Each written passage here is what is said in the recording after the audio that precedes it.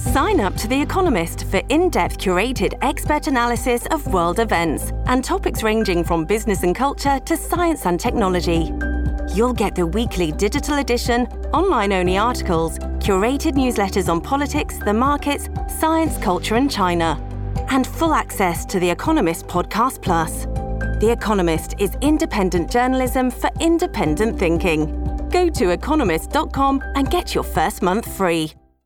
Hello, everybody. This is Marshall Poe. I'm the editor of the New Books Network. NBN listeners like to read books and buy them. So we thought we'd tell you that right now, our friends at Princeton University Press are having a remarkable site-wide sale. You can get 50% off books, including ebooks and audiobooks, with the code 50, F-I-F-T-Y, at checkout until May 31. You can save some real money on Princeton University Press books. I encourage you to go there and check it out.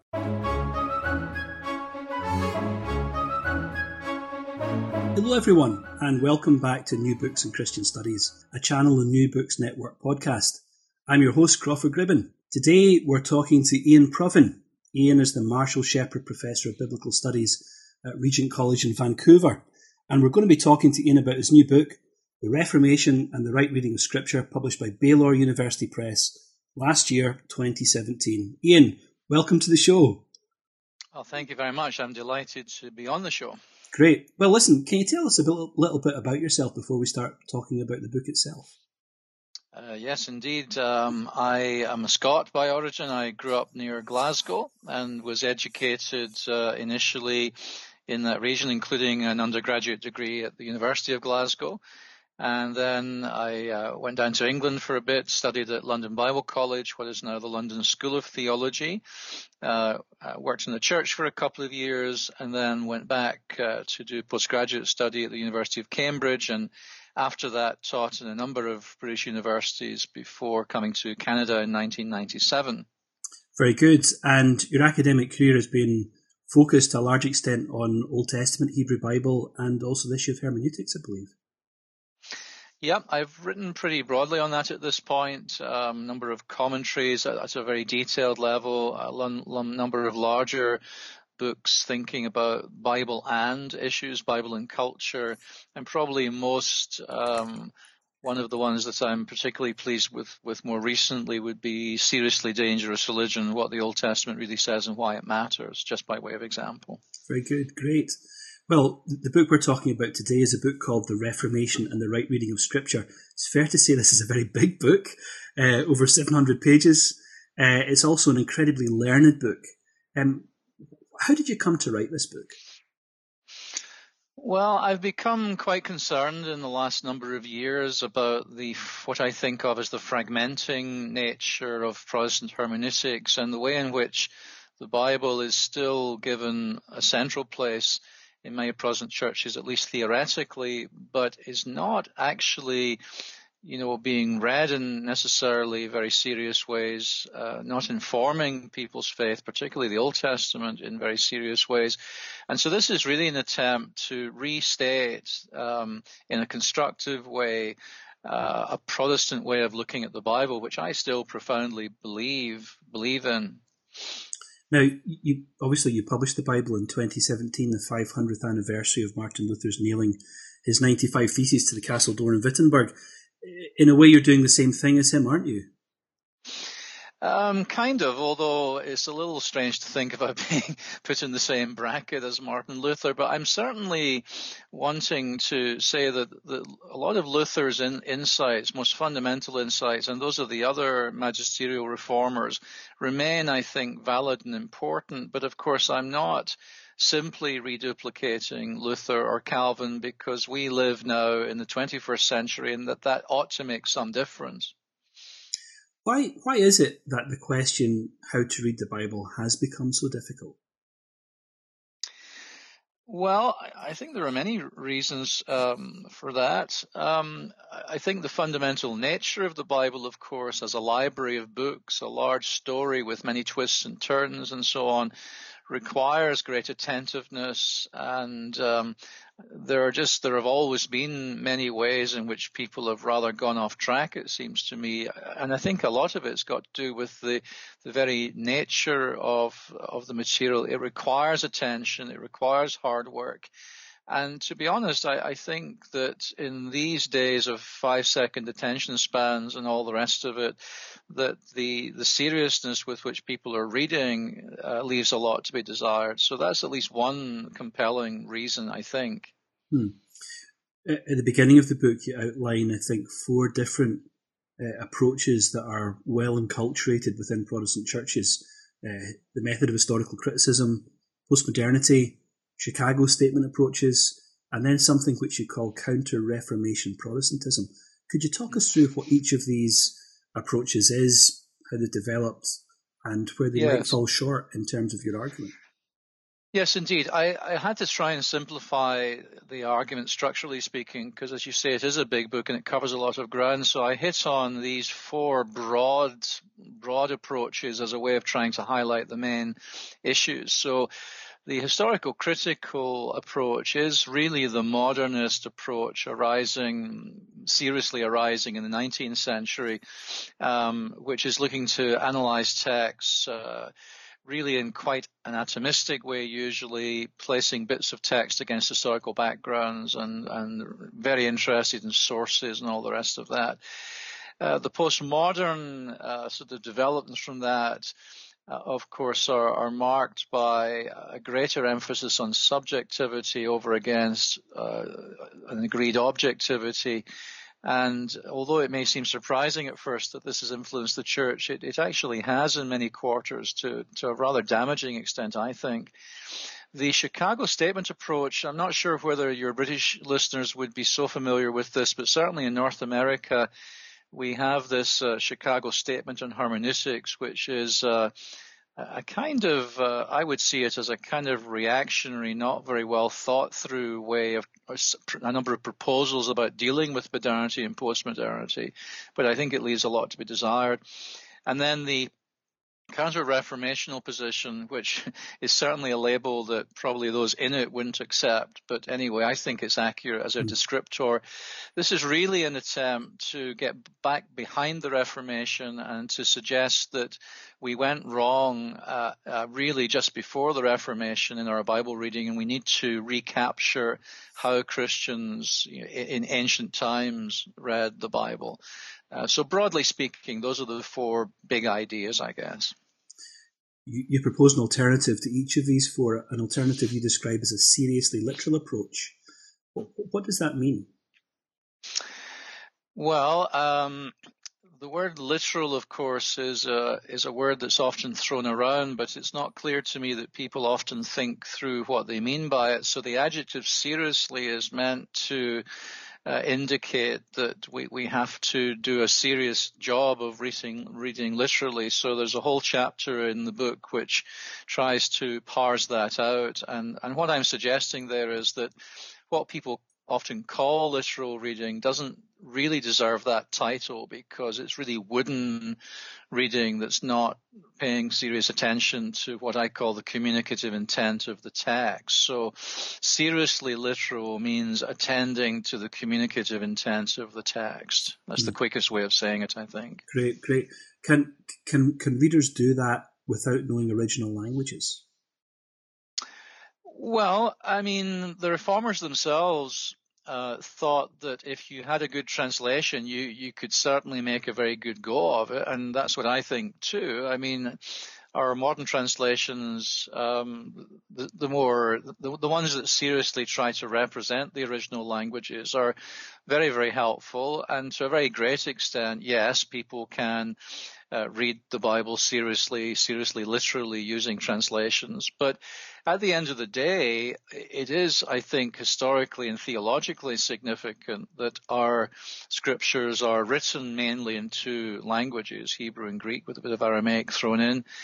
And in all honesty, that is the measuring stick of translations, because every translation is also to some extent an interpretation. And without some knowledge of the original languages, it's really hard to get into a serious discussion about the merits of translations. So I suppose my answer is yes and no. Yes, we certainly ought to try and be serious readers with the resources we have, but the expectations of the reformers were greater than that. They really urged people, all people, not just people who, are in positions of authority or whatever. They urged all people to try and become competent in Hebrew and Greek.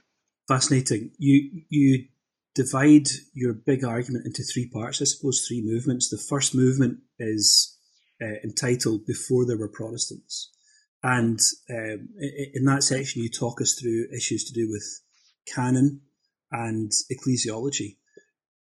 I suppose it's one of those perennial questions, isn't it? What comes first, the chicken or the egg, as you put it, the canon or the church? How do you think through that issue? Well, I mean, the way I think it through, and this is in response really to that fourth group, the counter-reformational people who tend to emphasize the church as the context in which the canon comes to be the canon. And my response to that is, again, yes and no. Of course, it's true to say that the whole biblical canon, including the New Testament, comes into its settled, agreed form in the course of the early history of the church. But the canon really begins long before that, because in the case of the Old Testament, of course, you have an early church already receiving the Old Testament text as their canon and measuring themselves against it, which is why there's such an emphasis in the New Testament on demonstrating that everything is, as they say, in accordance with the Scriptures. So I think we already have a canon of Scripture. It's not yet closed, but it's certainly a canon. You talk a lot, don't you, in those early chapters about the issue of whether the Hebrew canon is closed, the Hebrew Bible canon is closed in the first century. How do you think through that problem? Well, the interesting thing is I don't think it really is even as substantially a problem, because there's widespread agreement, I think, among Old Testament scholars that at least the first two sections of the Old Testament canon, what's referred to in the New Testament as the Law and the Prophets, the Pentateuch and the historical books and our prophetic books, that's already an established, settled set of texts that become reference points for ongoing dialogue, discussion, and debate. And you see that reflected in the New Testament as well. The only area really where there's serious dispute, I think, ongoing is with the third section of the Hebrew canon, the writings, the place where you have the Psalms and the Proverbs and things like that. Mm-hmm. And my judgment on that is that, in fact, I believe that was probably entirely closed as well by the first century. But even if it wasn't, it almost was, and it doesn't become really a very serious issue. It's not as if we're operating in great confusion about what the canon is in this environment. So I suppose this is why you say that Scripture precedes the church, but it's being produced in the church simultaneously. Indeed. I mean, it precedes the church, evidently. I'm surprised that anyone wants to make a counter-argument about that, because the New Testament clearly looks back and depends upon it in every way. And then, of course, you have the apostles and the gospel writers and the apostles writing for the church. And I think it's clear that what they think they are doing is exegeting the Old Testament in the light of the Christ event, and thereby they are adding texts that become canonical very quickly in the early church, because they're recognized as having the authority of the apostles behind them. Well, just thinking about what you said there, can we claim that the New Testament writers are reading the Old Testament literally? Well, again, in large measure, I don't think there's any real dispute about this. If we were to make the statement in this way, that the vast majority of what the New Testament texts are doing, what they're mainly doing is reading literally, I think that statement would gain wide assent. The real question is, to what extent are they not doing that? And there are different opinions on this, but in the book I try to demonstrate that, in fact, I think even in the most difficult cases, you can make a good argument that they are reading literally, if you mean by literally what I argue we ought to mean by it. And does that change as we move into the post-New Testament period among the early fathers? Depends which early fathers you're looking at, and even which writings of the early fathers you're looking at. I mean, the literal sense is still widely regarded by the church fathers as the most important, most fundamental sense, particularly when it comes to the formation of doctrine. I mean, as one scholar has pointed out, all the great doctrinal debates of the early centuries really are focused around this most fundamental sense. And then to some extent or another, of course, all of these early church leaders are educated in the Greco-Roman curriculum, and they have all of them been taught that allegorical reading is an acceptable way of reading, at least under some circumstances. And so you also find a lot of this non-literal reading going on, and it's particularly pronounced in Alexandria among people like Origen, for example. On the other hand, if you read Augustine's rather important treatise on Christian doctrine, and you look at what Augustine is advocating there, he's advocating substantially what I call literal reading.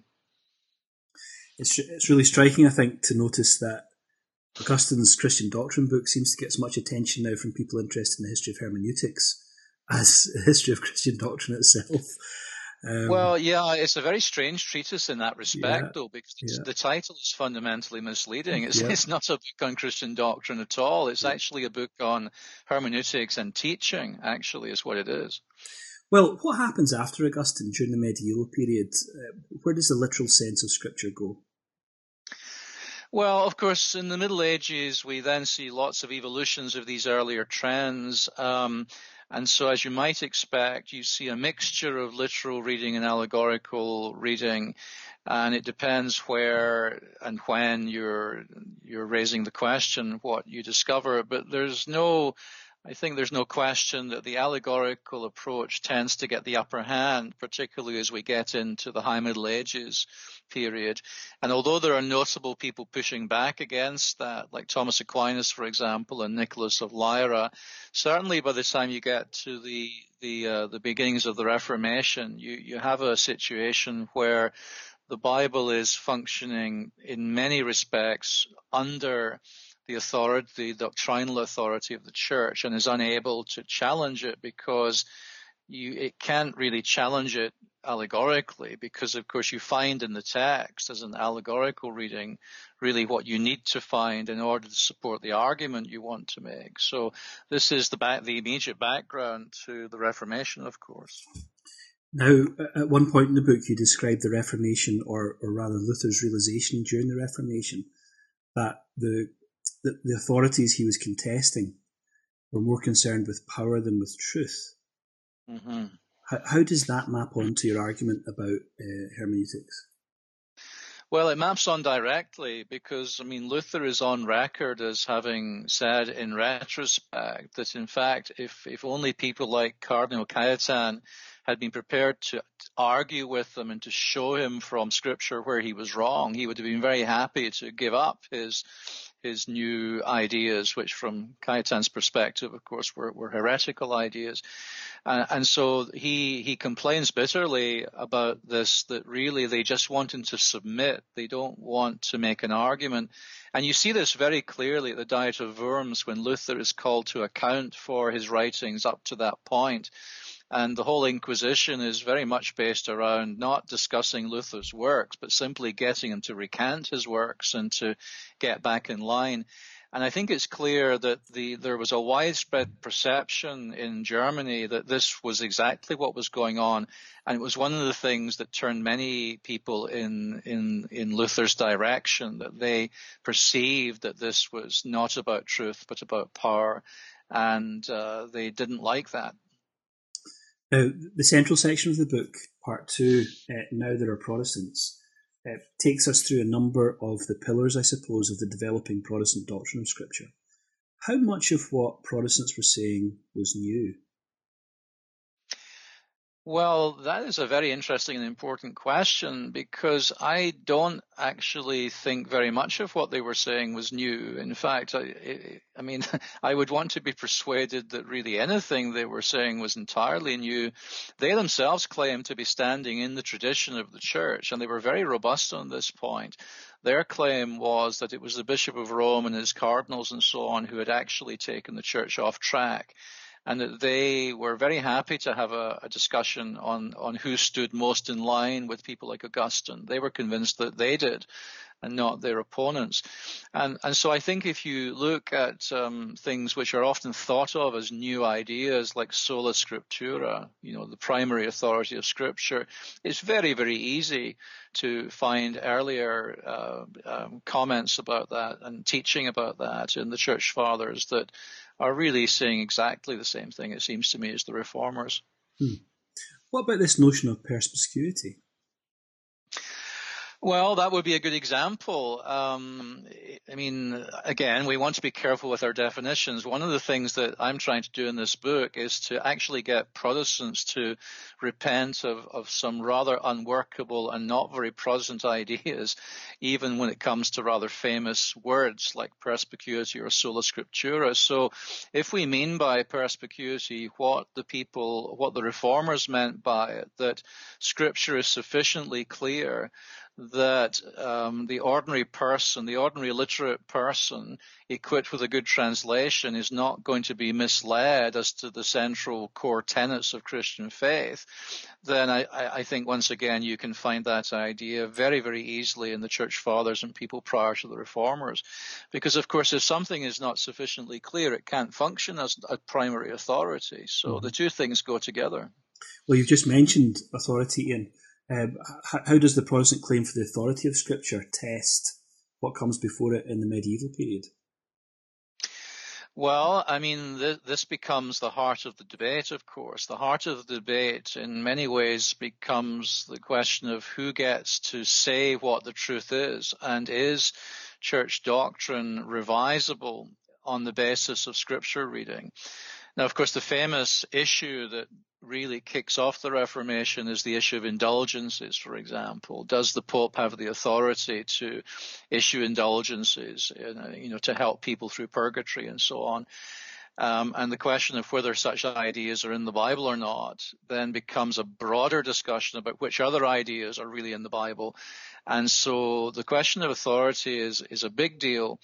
And you see the Council of Trent, the Counter-Reformational Council of Trent within the Roman Catholic Church, explicitly addressing this issue and denying the possibility that you can read Scripture in a way that's at variance with the teaching of the established Church. So the early Protestants map out some of these central ideas to their developing doctrine of Scripture, which, as you say, is very much in tune with, or echoes at least, claims, arguments made through the centuries up to this point. But is that doctrine of Scripture settled? Is it safe? What happens to it in the centuries after the Reformation? Well, what happens immediately is that the Protestants themselves begin to take that off in rather different directions. So one of the things I'm trying to demonstrate in part 2 of the book is that there's more than one way of thinking about this question of the authority of Scripture in the 17th century and going on from there. And it seems to me there are better ways and worse ways of dealing with it. So some people begin to take the view that the Bible is a kind of encyclopedia of all knowledge, that what God wants to talk to us about through the Bible is basically everything. And this leads certain segments of the Protestant population off in a way that really opposes Scripture to developing modern science, to developing modern political systems, anything modern really. But that's not inevitable, and other people are doing something very different. And I think these other people are far more in line with Luther and Calvin and so on than the first group I just mentioned. So if we come to the 19th century, late 19th century, the emergence of Protestant fundamentalism, for example, that's often seen by those involved in it as a recovery of central claims to faith or to Scripture or to the qualities of Scripture or to the proper approach to Scripture. How would you test the rise of Protestant fundamentalism?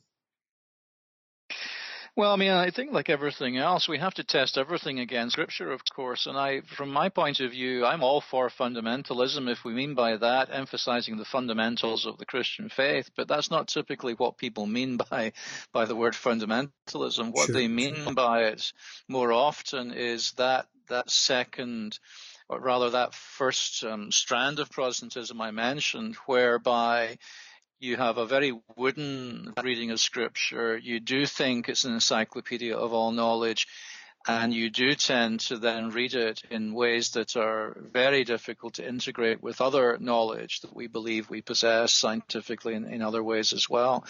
And so I think you can see the rise of modern fundamentalism not so much as a recovery of the Reformation, but just as part of the continuing departure from important aspects of it. That's what I would say, actually. I'm hoping really to persuade people that this is not the best way of standing in line with the Reformation, actually. Fascinating.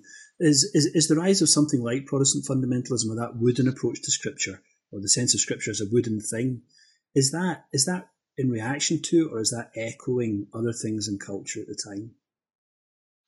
Well, I mean, I think often historically this arises in part out of those great revivals, of course, that are going on. And the revivals are wonderful things, but if they're not followed up with good Christian education, of course, as we see even nowadays in the world, then you get people in their enthusiasms going off in all sorts of directions that really perhaps they shouldn't.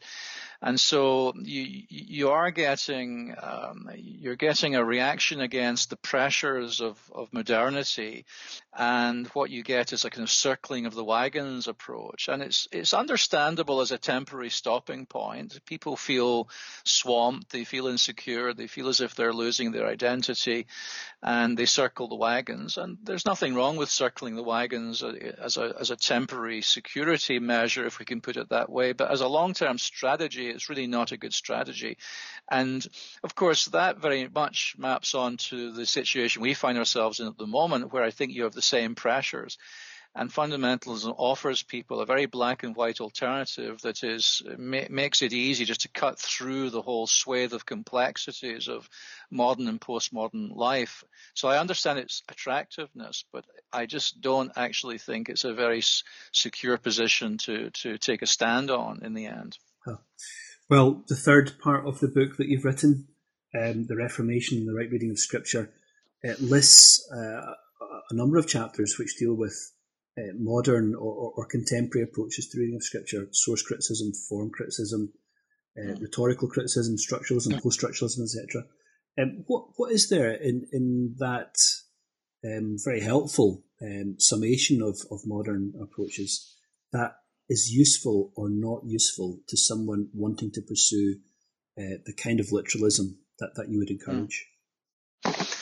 Yeah, well, I mean, this is part of my attempted encouragement of conservative Protestant people not to adopt a bunker mentality with regard to modernity and postmodernity, but to look and see and make good judicious assessments of what's going on, rather than just reject everything up front. So insofar as modern and postmodern biblical scholarship is saying things about the text that appear to be true, it seems to me incumbent upon us as people who hold to the truth that we must somehow be able to explain how these valid insights are to be integrated into our larger approach to the Bible.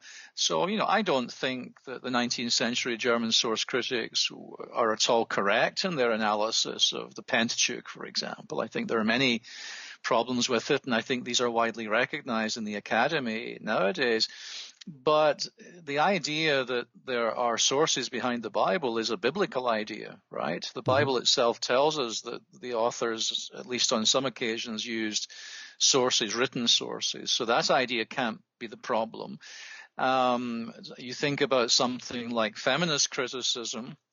In many ways, feminist criticism is, I think, a legitimate, strong pushback against very kind of lacking in sort of unthoughtful male kind of Bible reading that has not even noticed the woman in the Bible sometimes, much less commented on these kinds of issues. So what I'm trying to encourage is a much more thoughtful, reflective, and less fearful approach. I mean, if the gospel is true, then we ought to be able to, in principle at least, we ought to be able to demonstrate how all the minor, smaller truths of the world are integrable with the larger truth with a T. And I don't think we should be fearful.